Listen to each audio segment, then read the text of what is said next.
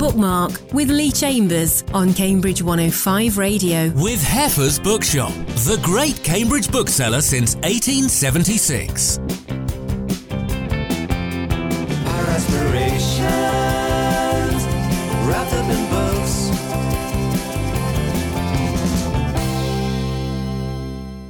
Hello and welcome to Bookmark. This is the show that talks about books and writing with a local slant. And there's a crime theme to this week's show. Our featured guest is Geetha Lodge, talking about her new psychological thriller, Little Sister. Phil Johnson talks about his debut crime novel, Killer in the Crowd. And historian Vic Gatrell discusses his examination of real-life crimes, Conspiracy on Cato Street, A Tale of Liberty and Revolution in Regency, London. Geetha, we'll give you a proper introduction in just a moment, but first of all, welcome to Bookmark. Oh, it's lovely to be here. And as I say, a kind of crime theme to this week's show. Crime is your genre, or psychological thriller. I'm not quite sure what the difference is. Was it always going to be your genre?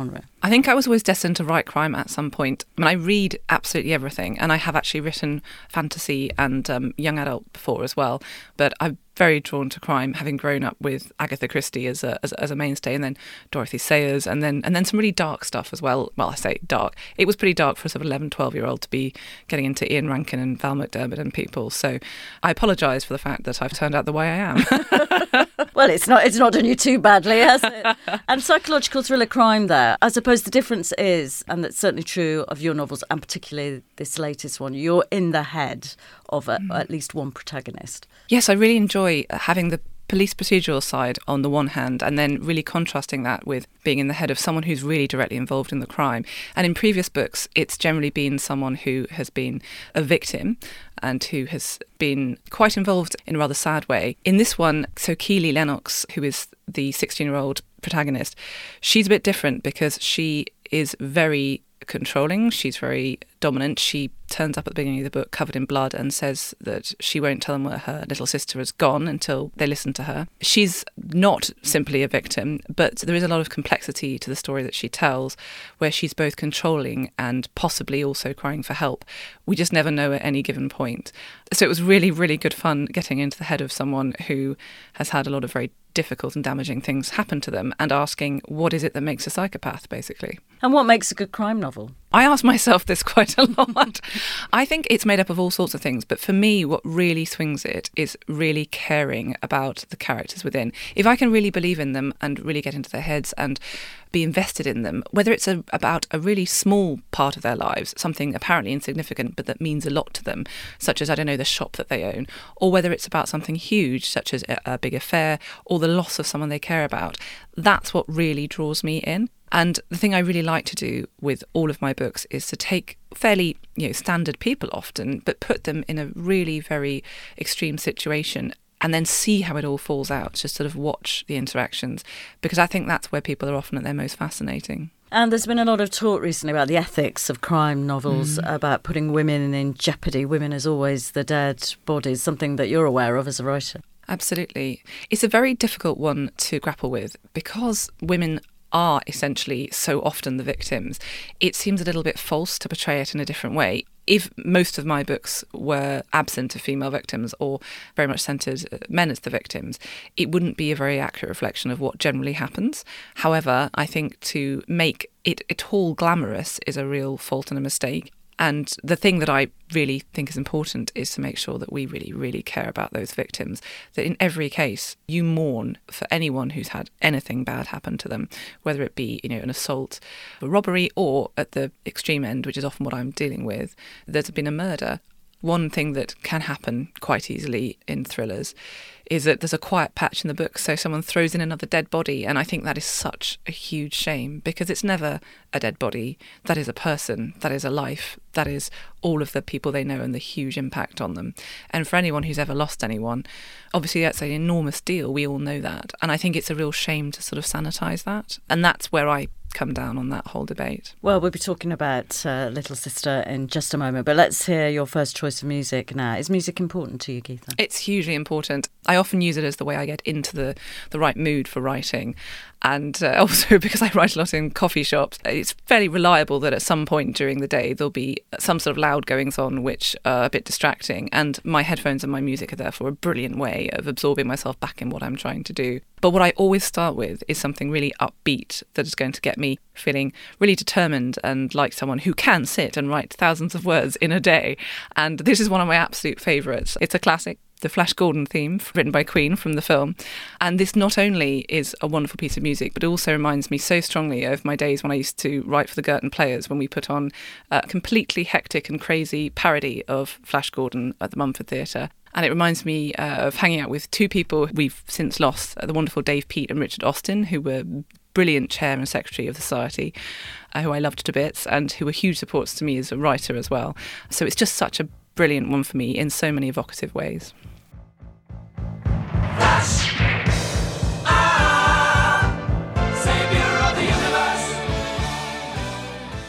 And that was the theme to Flash Gordon by Queen, the first choice of music on Bookmark today by our featured guest, Geetha Lodge. Geetha has, we've heard, a background in theatre and drama, but her debut novel, She Lies in Wait, was published in 2019 and introduced us to a detective and hero, Jonah Sheens. It became a Sunday Times bestseller and was a Richard and Judy book club pick. Watching from the Dark came out a year later, and this year has seen the publication of 2 more books in the Sheens series, Lie Beside Me and the one we're discussing today, Little Sister, which is literally just out. So reviews are coming in as we speak. But for what it's worth, I enjoyed it very much. I'll give you first one. We will be talking about Little Sister, but 2 novels in a year. That's lockdown related, is it? It's an interesting one. So the hardback actually came out over a year ago. So it came out last February. But then because of lockdown and also because of my fabulous editor going on parental leave, we pushed the paperback to this year. So there's been a really big gap between hardback and paperback of that one, and then a really short gap between the paperback of that and then book 4 coming out. And actually that's been lots of fun because it's meant that while everyone's getting into the paperback, you always get more readers with the paperback. I've been able to say to them, well, the next one's out really very soon and it's very exciting, and I feel like there's a lot of momentum there to really drive forward into book 4, so it's been a lot of fun. It is very exciting. So tell us what's Little Sister about. As I say, it's just out. It's the 4th in the series, but you can pick any of them up anywhere. I really think that's very important. You should be able to start wherever you want. So Jonah Sheens, who's our main detective, is having a quiet pint in a country pub, and he's taking a little break with his baby daughter. And into this idyllic scene in the sunshine comes a 16-year-old girl who is completely covered in blood and is somehow still extremely calm, collected. He goes to ask if she needs his help because he sees that as his role. She smiles at him and she says that she's absolutely fine, but that her younger sister is the one he should be worried about. And then when he asks what happened to her sister, she says she's not going to tell him that just yet. What then ensues is a real cat and mouse game because Keely is extremely smart, she's extremely manipulative, and she's very willing to play games. She wants to be heard, but it's very unclear to Jonah whether she's telling a story in order to dangle them all for her own ends, or whether she wants to tell this story of her time in care with her sister and all these really quite heartbreaking things that happened to them, because she needs to be heard. So it's a very complex issue for him. There are various accusations that have happened where she has in the past said that people have been variously abusing her sister, etc., all of which have been apparently disproven. She claims that they were true. But there's always been another side to it in each case that makes it look like she's been manipulating. So it's really complex. A lot of it is about who we believe. It's about whether or not we can believe someone who is a psychopath, essentially, and ultimately about how much he should or shouldn't play into her game. And as you say, it's gripping cat and mouse stuff. And it kind of centres around a lot of it around the police interview, which if you watch crime dramas, it's the staple of crime dramas and often the most enjoyable bits. If you look at something like Line of Duty, everything revolves around it. It does. And I think those can be so much fun. And actually, this is the first one, really, where someone has been able to run rings around Jonah in return, because he is very, very good in an interview. It's something he learned from his own dad, who was basically abusive. But there are a lot of really good techniques that abusers have in terms of tearing someone down when they need to, or suddenly offering kindness when it suits them. It's manipulative. And Jonah, despite the fact that he sort of hates it about himself rather, he's very good at it. And suddenly he finds himself confronted with someone who is only 16 years old and yet is just as good at it as he is, if not better. It's very difficult. That tension was an awful lot of fun to play with. particularly also because what becomes apparent is that as well as the story she's telling, she is hiding clues in everything that she says. That means that there are clues there for the police to solve, but also for the reader to solve. And I think knowing how I love to solve a puzzle, I love a Wordle and I love a crossword, I love a cryptic crossword. I had an awful lot of fun hiding those in there and knowing that readers will be able to solve them for themselves. And actually, I will also say, because I haven't really said this yet, there is actually a clue in there that remains unsolved by the police, which I'm inviting readers to solve. I will be telling everyone I've got a very cool prize for the first person who gets it right. Yeah, because she's talking to us. It's the first person. The chapters where she talks are first person. So we feel very much that she is addressing us as well. Yes, absolutely. I'm hoping it does feel very personal because it's all done in the form of her recounting her story, absolutely. So once she sort of settles into a rhythm, she tells these different sections of her story, which are very carefully prepared, very planned. So we sort of find ourselves maybe a little bit distrustful of that in itself, and yet they're incredibly compelling and they're quite heartbreaking at times. So it's hopefully quite conflicting. And as you mentioned the start of the book there, where she enters a pub garden basically covered in blood, very dramatic. It's important for a crime novel to have that punch at the beginning. I think so. I mean, I know there are some which are slow burns which don't have that, but for me, I just know that when I pick up a book, if it really does sort of hit me hard in that first chapter, it's going to really make it very difficult for me to put down. And I just love, in those very first pages, that shiver down the spine. That's what I'm always trying for. And I think it's always where I start out with a book as well. So certainly with the 4 so far, that opening scene has been the key in every case. In Lie Beside Me, it was poor Louise turning over in the morning and waking up and finding there's a dead man next to her and she's never met him before. And in this one, it's that scene with Keeley and the blood. And I just think that those scenes really make it for me. And it interrupts, as you say, family time that he's spending with his daughter, which is sort of a bigger metaphor, really, isn't it, for what's going on, how he's trying to balance his personal life and his professional life, because his life has moved on since the last book. It has. It's become very complicated for him. So he got himself into a slightly difficult situation in the last book because having moved on and pursued a new relationship which was making him very happy, he was then dragged back into his past with his ex-fiancée by a one-night stand which turned into this new daughter, and he's had to now work out what he's going to do about that. And it was a devastating decision to have to make because it's not that he doesn't still have some feelings and love for his ex-fiancée, but he really does love Jojo, who's the woman that he was then in a relationship with. He's sort of loved her since he was a teenager. She's been the one he's idolised for a very long time.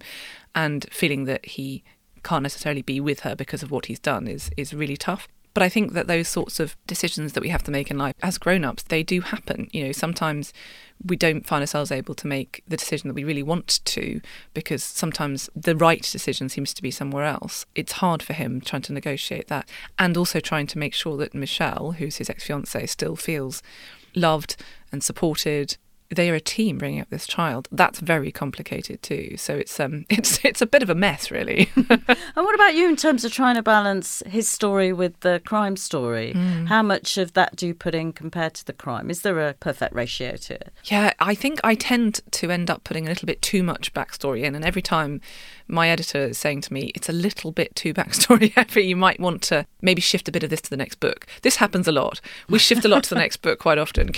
I'll want to be pursuing backstories with all my detectives all the time, and then it will sort of slightly slow the action. But actually, I do think the case is very important in each case. It's not that, we're just reading for the backstories and the case is a side note. The case is absolutely core and at the heart of the book.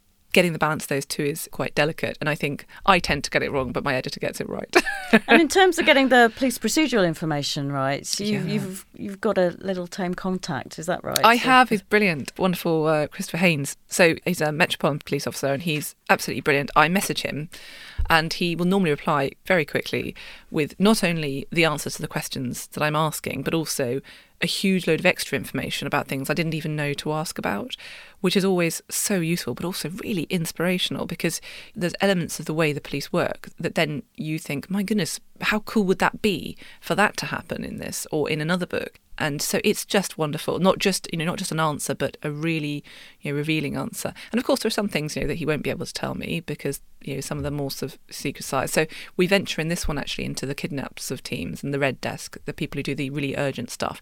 certainly he was saying to me, there are some things that wouldn't be appropriate to share because there need to be some ways of people being found and criminals being brought to justice which aren't public knowledge. But, as much as possible, he helped me make it real and showed me the bits that are more public knowledge, and it was terrific. Now, the forensic stuff is always fascinating, isn't it? And now, of course, you've got all the mobile phone data pickup as well, which is always really interesting. It's great fun. And actually, of course, the thing is, it makes it quite difficult for a person trying to hide from the police or wherever. It's actually quite a complex business if you look into it. It's not even as easy as turn your phone off. That's the funny thing. It's much more complicated than that. The nice thing about it is it makes you think, well, someone would probably be brought to justice quite quickly. But when you're writing someone like Keely, who's left this big trail and who's genuinely hidden her sister extremely well, it makes it really quite hard to do it right.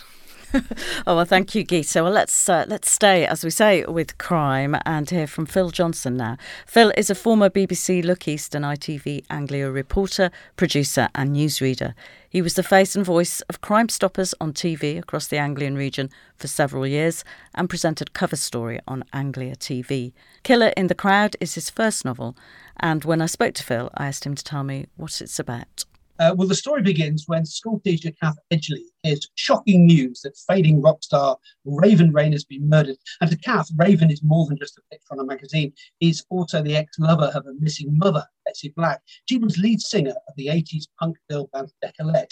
Now, poor old Kath is determined and always wondered whatever happened to her mother, but warned by a string of mystery text messages to trust no one, she's inspired to solve the mystery of her mum's disappearance once and for all and find out who killed Raven Rain. Now, along the way, she finds herself in a new role. She's the unwitting replacement lead singer for her mum's old band. So can Kath find the killers before she becomes their next victim? And are the superstars she encounters all they seem? And what really happened to punk superstar Betsy Black? So it's a very fast-moving mystery thriller. There's a couple of sort of subplots in it, really. One is that you get the old band Decolette reforming. So you've got these 4 women now in their late 50s, early 60s who reclaim their punk persona to go back on stage. Because I've kind of got this thing that age is no barrier. And the idea of these 4 women going back on stage and performing as they were, I think is terrific. There's a bit of a love story, the love story running through it as well, but I'm not going to give much away. And although it looks very grim for Kath en route, rest assured there's what I call a Hollywood ending. So it's a crime thriller. Given that you're a news reporter for local TV stations, Voice of Crime, Stoppers, etc., was it sort of inevitable, Phil, that you would end up writing a crime novel? I think so. I did a fair bit of working with the police and got to know police procedures a bit, and I had a lot of crime stuff. Crime, in a way, helps the best thrillers because people love a good murder and a good mystery. Yeah, I think that kind of came out. And given that you have seen the effects of crime firsthand and spoken to the people who are battling this on a daily basis, how much liberties then do you take when you're writing about that? Because you'll have seen that it can be devastating. Oh, absolutely. And I think that devastation comes across, especially with some of the things that come out. The bad guys are bad, but they're not Nordic noir, scrape people's eyes out with a spoon bad. They're kind of bad, yeah, we'll kill you, but they're not horrible. So it's not unpleasant bad, although there's some unpleasant crimes involved. But it's kind of mystery thriller, really, in that sense. So it's lightish on crime, although the crime's seriously there. There are murders, there are other things as well. And I love that you've got the 80s music scene in there. Sounds like you have a real fondness for it. A lot of people do have, who were there at the time, and even those who weren't. Yeah, I mean, this was kind of inspired by when I was a student way back in the late 70s at Leicester University. I was on the entertainments committee. I saw at the time punk was really exploding. I saw backstage and helped put on bands like The Jam, The Stranglers, Elvis Costello, Generation X, Ian Dury. So I kind of saw all those bands coming through when they were all young, really, and got that feeling for it. Artists like Chrissie Hynde and Debbie Harry really admired them, and they did so much to sort of fight their way through because it was very much a male-dominated music industry, as you know, and a lot of women were terribly exploited, and there's a lot of that in this book. And it kind of shows that they broke out and they established themselves as singers in their own right, not just a pretty face to front of band. And I think that's really important. And given that you had that background in crime reporting, which helped you presumably when you're writing the crime parts of the novel, how did you research the music industry side? Well, I've got a very good friend, old university friend, who is a leading agent. He represents a lot of bands and a lot of 80s bands as well as current bands. He represents people like Belinda Carlisle, Human League. He's got a lot of bands in his stable as well as some current bands, 1985, The National, So I got him to read an early draft, and I said, can you just check for me, mate, that I've got nothing wrong here? And the interesting thing is there's a lot of concert appearances in this and a lot of points of view, because it's written in first person from Kath Edgley's point of view, and when she goes on stage and the reaction of being on stage. And I wanted to check that things haven't changed that much, because I've been backstage a lot in front of stage as a reporter and a producer. But he said, one thing wrong, he said, these days drum tech is massive. You've got people who study this, and they come up and they'll get the drummer and they'll measure the distance between their arms and cymbals and the seat of the drum and everything else. And it's a real technical thing to set it up. Whereas in the old days, you get the drum kit, get the stool, sit on it and hit it. Very different now. And this is your debut novel. What have you learned writing this novel? Oh, wow. Well, I've learned that it's a really, really difficult process. I mean, like a lot of writers, especially journalists who became writers, I was used to writing news scripts and factual, and obviously writing fiction is very different. And I've also learned that it's a very long, hard road to get published. You know, I got so many publishers and agents saying, really close, but just not quite there. You know, some of them will hold the manuscript for 9 months. But I learned that editing is vital. And I found a really good editor. And I also learned that workshopping with other writers is essential. I have a small group of other writers, including published authors, and we workshop our material. We send each other a chapter every week. We print it and we work together, and they're all different genres. And that really helps as well. And also, I think feedback from other people. I mean, I'd interviewed in the past a lovely guy, Steve Harley from Cockney Rebel, and I emailed him saying, would you review this for me? And he said, yeah. That helped enormously, because he's a real singer who was out there in the 70s and the 80s, and he still is. He's still touring. Yes, because you've been using words for all of your career to tell a story, but a factual story. This time you're using them to tell a fictional story. So some of the same skills and some different ones. That's absolutely right. I mean, I've always loved communicating and broadcasting. I used to present a breakfast show on BBC Radio Norfolk in the 80s. I've loved communicating, loved broadcasting, loved getting in people's homes and telling them things. And now I just want to tell exciting stories people could enjoy. And I think we need a bit of escapism these days. And this is built for sort of, holiday reads and rainy nights and afternoons and sunny days in the garden in a deck chair. And it's exciting tales, taking people to romantic locations and exciting times, really, but knowing it's going to work out in the end. Is that why you think crime is so popular? Because it's the most popular genre, isn't it? What is it about crime thrillers that intrigues readers? People love to see a bad guy go down. They want an ending. And unfortunately, in real life, crime isn't always solved. And they like to see the underdog win through. And that's what I've really played on here. My Kath, she really is an underdog, an ordinary teacher in a school. The world seems to go against her. She has to really fight. And there are people after her and her band of women who are older punks come back and they get out there, and it's kind of winning through against the odds. And so what's next for you now? Well, my second novel, Run to the Blue, which is about a TV reporter running to Greece to escape killers and spies, being rescued by an enigmatic, mysterious American yachtsman, is due out at the end of June with the same publisher. I have a third story set in the world of TV drama coming out next year, and the publishers are interested in a sequel to the second story, which is coming out in June. And I think the secret is people say write about what you know, and I've written largely about TV, being on stage and music and things like that. And hopefully that will come across. And hopefully the sort of experiences of being on stage and things myself are coming across in this book. And the experiences of being a TV reporter will come across in the next book as well. And Killer in the Crowd by Phil Johnson is published by Burning Chair Publishing. We're speaking on Bookmark today to Geetha Lodge about her psychological thriller, Little Sister. And Geetha, you were saying that book sounds right up your street. Absolutely, absolutely. Not only, the punk rock scene for one thing, but also I love the idea of it being written by someone who knows it from the inside and who's researched it. So, I'd love to know what goes on behind the scenes of these band tours, and particularly went on back then, and that, he's met so many of these really iconic figures when they were younger. I think it sounds wonderful. And I'm so behind a group of women who are that bit older getting back on stage and just owning it. I think it's wonderful. and researching your novel, so you would have had to research the care system, presumably, because there's a lot about that, and sibling relationships, because that's pretty central to it as well. Yes, so the care system, I got some help with that from a particular individual who used to work in the care system. That was terrific. It's a difficult one because also I didn't want to present it unfairly, because a lot of the care system, does function very well.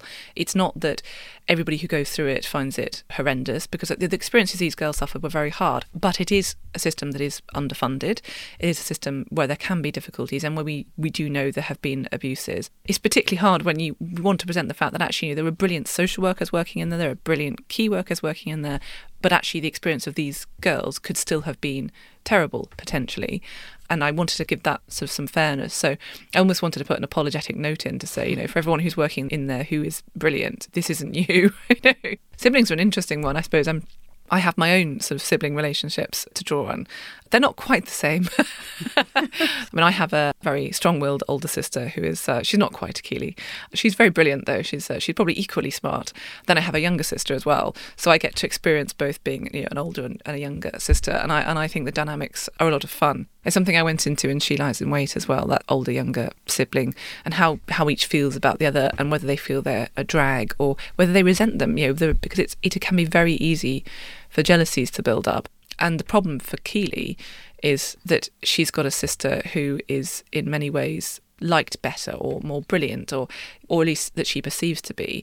The other trouble between the two of those is that they both very much like the same boy. And this is actually key to why things really go wrong between them, because it's very hard to deal with being really very much in love with someone that you consider a soulmate when you see them with your sibling, and trying to deal with that is a core part of what causes a big falling out. There's only a little bit of sort of personal experience in some directions in there, but also that just generally those sorts of frustrated or resentful feelings you can have towards sisters, I think, are fairly universal. It rang true. I've got two daughters, and it rang, not quite as extreme as that, but it rang true. I wonder if it is particular things between girls as well. I do wonder, and I wonder if, societally we sort of inadvertently bring girls up to see each other more as competition, and it does worry me, and I think it's such a shame if we do that. I do hear sometimes, people talking, particularly when, it's a situation where someone perceives their male partner to be interested in another woman, they tend to want to blame the other woman for this situation and see the other woman as competition. And I think that's such a shame. It's wrong that we should ever feel we are competing for the male gaze, and that actually what we should be all doing is really lifting each other and supporting each other. But it's hard because societally we do get this a lot. We get this on TV, we get this in everything we're absorbing, that somehow we have these best female friendships, but also they might steal the guys. I wonder how much easier it would be if we could kind of somehow just gently nudge all that aside and just be girls together. An interesting feminist question. An interesting feminist. We'll think about it while we're listening to your second choice of music, actually. Odyssey by Rival Consoles. I love Rival Consoles music, particularly to write to. Partly the fact that he doesn't tend to use words with his music, which is fantastic because it just means I can be in the mood and without anything kind of interrupting so verbally with anything I'm writing. So I'm really in the zone. It's perfect. But also there's just such a wonderful sense of driving rhythm and mood to it that makes me, first of all, feel like really writing fast, which is extremely useful at various points in a draft. And also that makes me feel that I can be emotional about it without getting too carried away. And I think, so this is my perfect writing track, basically.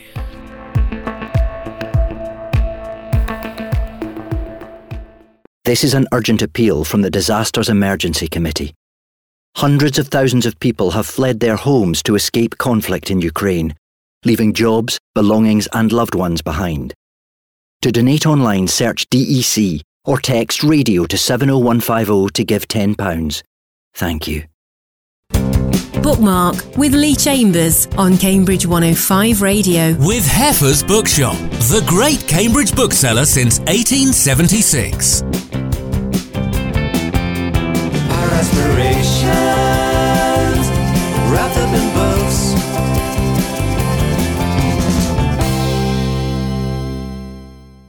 And our featured guest on Bookmark today is Geetha Lodge, talking about her psychological thriller Little Sister.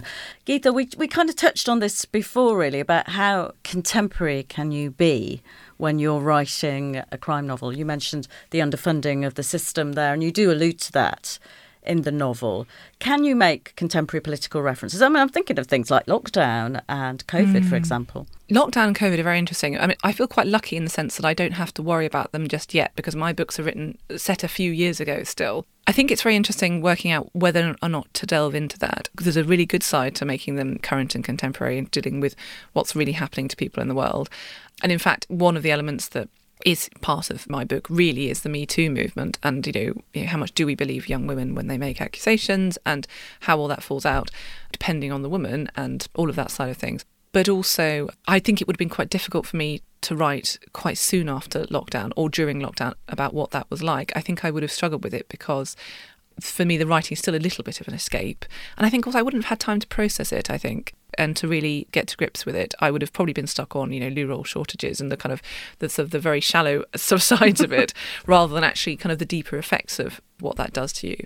I think down the line, I might be very interested to incorporate it. I'd love to look at how you police during lockdown. That is a very fascinating thing to go into. And I'm definitely going to be asking my lovely police contact about that.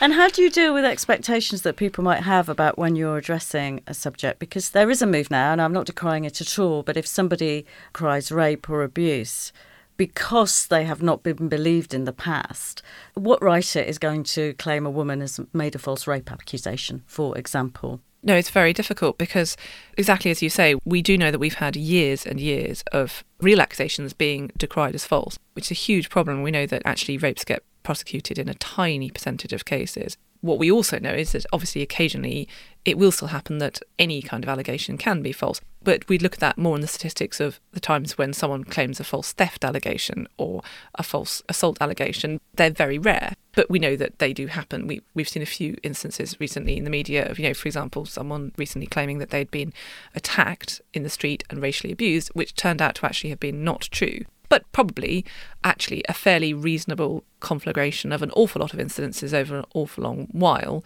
which added up to a feeling of real anger about the situation and a feeling they wanted to do something about it and misdirecting it, possibly.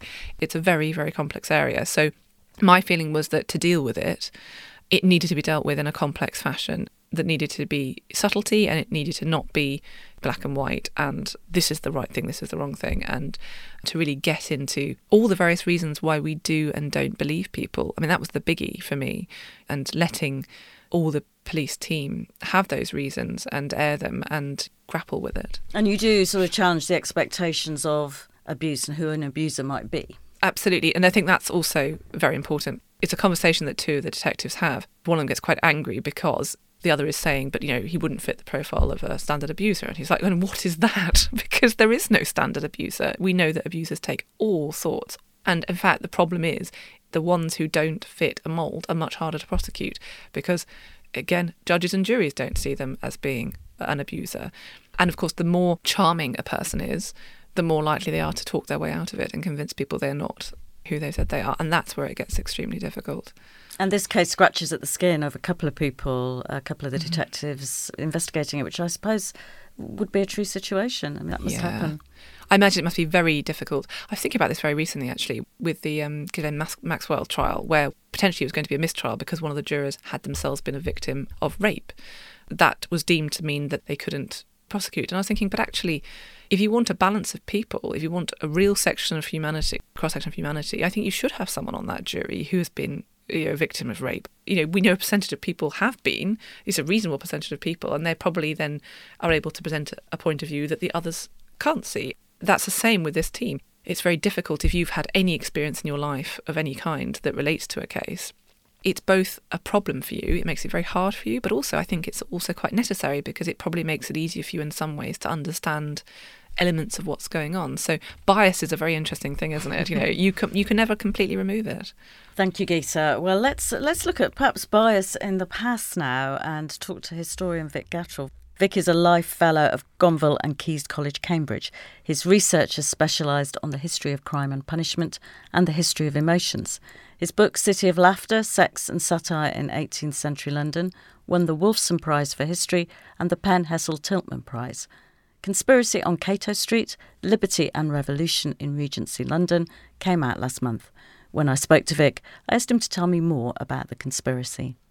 Well, we're dealing with 200 years ago in Regency London, a city supposedly of great elegance and stability and happiness. But in fact, it's got a powerful, disaffected underclass who've heard everything about the French Revolution, very marginalized, very poor, starving, some of them. And there's a powerful radical tradition in London that leads to this conspiracy of small groups of extremists, as we'd call them now, who planned to blow up the cabinet with hand grenades, chop off their heads, and to parade the heads through London in the hope that the crowd would flock behind them and achieve a revolution. At the same time, they were going to steal a few cannon from barracks dotted about London and set up a provisional government on the French model. No one said anything about what they were going to do with the king, but obviously the implication was that he'd have his head off too. It's a spectacular conspiracy, but the government knew all about it because it had been infiltrated by spies from the very beginning. So these poor guys had every speech, every meeting reported to the Bow Street Police Office and then to the Home Office, which allowed them to catch them red-handed. Wiser men would have realized that they were being spied on, but there was a kind of desperate passion about these guys. So when the day came, the 23rd of February, 1820, it was understood that they and hopefully 40 people would assemble in this tiny, rather battered stable in a tiny mews lane called Cato Street. Remember, there's only scattered gas lights across the city. It's very dark and gloomy. It's bitterly cold. They had to meet at the Edgware Road toll pike, meet a man to whom they, it's almost comic, but sadly comic, to whom they would whisper the password, B-U-T. And this man would reply, T-O-N button. And he would then lead them or direct them to the stable up the Edgware Road. Anyway, needless to say, the police had already issued arrest warrants and they were surrounded very quickly at 8 o'clock when they were poised with their pikes and their blunderbusses and their old pistols to march down to Grosvenor Square and attack the mansion of Lord Harrowby, where the cabinet was supposedly sitting down to its dinner. Of course, the cabinet did no such thing. And the almighty fight that then ensued led to the arrest of 9 of the men. A lot of them escaped, but were picked up next day or following days. They were tried. And sure enough, no surprise, the jury was picked and packed and they were sentenced for treason. 10 of them were sentenced to death as traitors. 5 of them actually were granted the King's mercy. Their lives would be spared and they would be sent off to Australia, to Botany Bay. The other 5, though, the leaders, were duly taken up from out onto a wooden scaffold. Crowd of 100,000 people or so, they were hanged, and then their bodies were taken down and their heads were chopped off and held up by the hangman. That was the end of it. A big conspiracy which would have had profound consequences for the country had it succeeded. Why is it not more known about? All historians and many people know about it, but it's been sidelined really because it didn't succeed. From the left wing, it failed. Therefore, it hardly celebrated the onward march of Labour or the making of the English working class. On the right wing, it was a shameful episode, really, from the point of view of government, because it was a corrupt government, a cruel government. The punishment was manipulated. The whole conspiracy was controlled, really, from the top. But more to the point, of course, the right wing didn't want to celebrate anything that exposed the difficulties of living for the poor people of the time. So it's been fairly obliterated. But many years ago, in the Public Record Office, I found this extraordinary mountain of spy reports and papers and newspapers on this episode. One box I ordered was heavy and clunky, I tipped it open and out fell 3 huge foot-long iron files, which were to be inserted in the end of sticks and to serve as pikes, to take their guts out, as one of the leaders said. The shock of this concrete echo from the past for me was electrifying, because historians deal with abstractions and paperwork and words, but not with objects, and made me realize that this was a real-life theatrical, almost cinematic story that I'd tumbled on. Papers, objects, your knowledge have helped to bring this alive in the book. Talking about history, you didn't want it presumably to be stale and dusty. This was something that you wanted to be able to reach out from the past and grab people. Well, it is a commercial book, but it's very detailed. But it has to be detailed, really, because I think we're now living in an age where historians respect micro-history, as it's called. The devil lies in the detail, in those pike heads, that's in the furniture and the rooms, and the wives and the children, and the meeting places away from the fancy glitz of the Regency that's celebrated in Bridgerton and similar things. The real world was speaking to me through these papers, and will, I hope, speak to readers who need to get down to the nitty-gritty of how life was lived, how government operated in what is too idealized nowadays, too romanticized. The hard reality was that the majority of the people were leading a stinkingly bad time. Government was harsh in their dealing with them. So the story did unfold also as a kind of cinematic program. It is a story. It has a beginning, a middle, and end.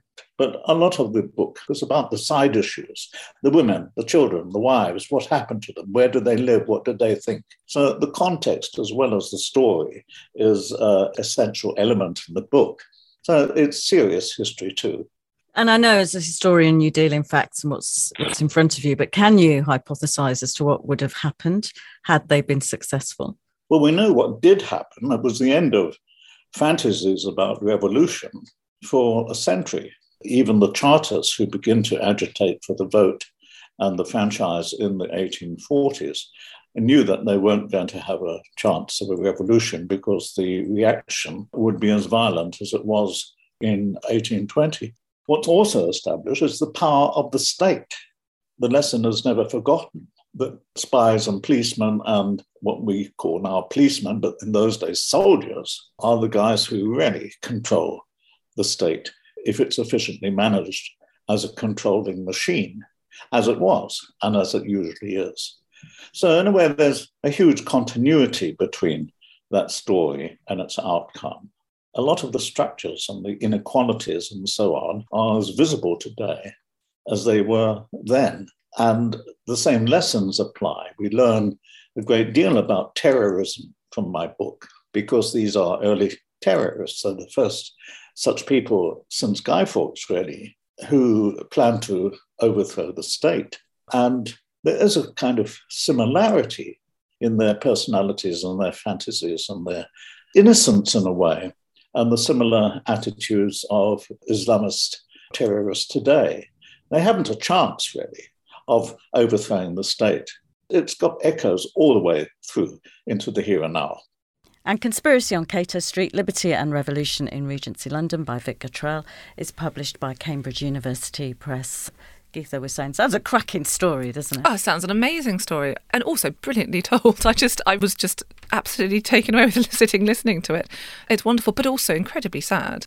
There's some manipulation into basically having the harshest punishment on these men.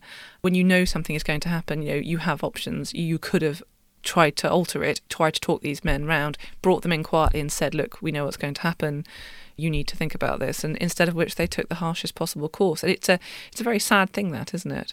And the punishment is death, isn't it? Yes. I mean, you don't have that here when you're writing your crime. Have you ever thought about setting a crime novel in perhaps America where, the stakes are super, super high because of the death penalty? Yes. When I was 14, my very first book that I ever wrote was in fact originally set in America. And then I moved it over here to 1920-ish, I think, when they had capital punishment. I do think it makes it so much more desperate to get the answer right. Not that someone being imprisoned for a long time isn't a huge issue. I'm enormously anti the death penalty. I think it's a terrible thing because of the chance of getting it wrong, but also the fact that the people who almost invariably end up suffering the death penalty are people who have suffered incredibly awful things in their lives, and also the poorer because they can't afford the good lawyers. It's a terrible, terrible thing, and I would love to see it eradicated. But I think, yes, as you say, it becomes incredibly key if you know that the answer is going to be that they're going to be executed. And of course, in early Agatha Christie novels, that would have been the case, in early Dorothy Sayers as well. There's a really, really moving part in, I think it's Busman's Honeymoon, one of the Dorothy Sayers, where unusually you see the day Lord Peter Wimsey knows that the killer that he has brought to justice is going to be hanged, and he is devastated. But he needed to do it because this man did it not because he had to, but for money, and it was clear he was going to consider doing it again, that he was just that sort of person. And it's awful, but it's. I thought it was such a brilliant note to include in something we so rarely see in these books. Oh yeah, sounds interesting. I'll go away and read that one. Well, what's next for you? Well, I'm most of the way through book 5 in the Joan of Sheen series and having a great time with it. It's actually quite difficult to write it whilst launching another book, so I'm sort of currently a bit frazzled. I'll get back onto it a little bit more when book 4 is out. But I'm having a great time with it and really driving on particularly the stories of the detectives. And book 5 also features family a lot as well, which I've really enjoyed writing about. So that's a lot of fun. And then I'll be moving on to book 6 straight afterwards because it's an addiction. It's a problem. And a question we ask all our guests on Bookmark, what are you reading at the moment? I'm in the middle of reading Amor Towles' The Lincoln Highway. I've actually sort of read a few books at the same time as reading it because I've got one book downstairs, one book upstairs at any given moment in time. So I've recently also finished and absolutely loved Gillian McAllister's upcoming one, which is Wrong Place, Wrong Time. And that's going to be huge, I think, because it's such a great book. And I'm really enjoying The Lincoln Highway too. It's a sort of slower burn, but really, really good. Thank you, Geetha. We'll come back to you in just a moment for your last choice of music. We've been talking to Geetha Lodge today on Bookmark about her book Little Sister, published by Michael Joseph. Our next show, our featured guest is Guinevere Glassford, talking about her novel Privilege. We'll also hear from poet Sarah Natsaganian on her new collection, Lemonade in the Armenian Quarter. And Lizzie Barber will be chatting about her psychological thriller Out of Her Depth. But we'll sign out now, Geetha, with your last choice of music, which is Perfect Symmetry by Tiny Canyons. Why this one? This piece of music means a huge amount to me. It's by my wonderful friend Benji Osborne, who we lost far too early back in January. He was a terrific guy, one of the just smartest, sparkiest, most brilliant people I've ever met, and also a wonderfully talented musician. I would have loved to have heard the final version of this track, but even in its current state, just as a work in progress, it's glorious, and it's such a wonderful thing to still be able to hear his voice, and I just wanted to share it with everybody. In the midst of mayhem, I've seen the image coming through. Here on the surface that is worn and cracked, there is a color shines anew. What will you do? She takes what she wants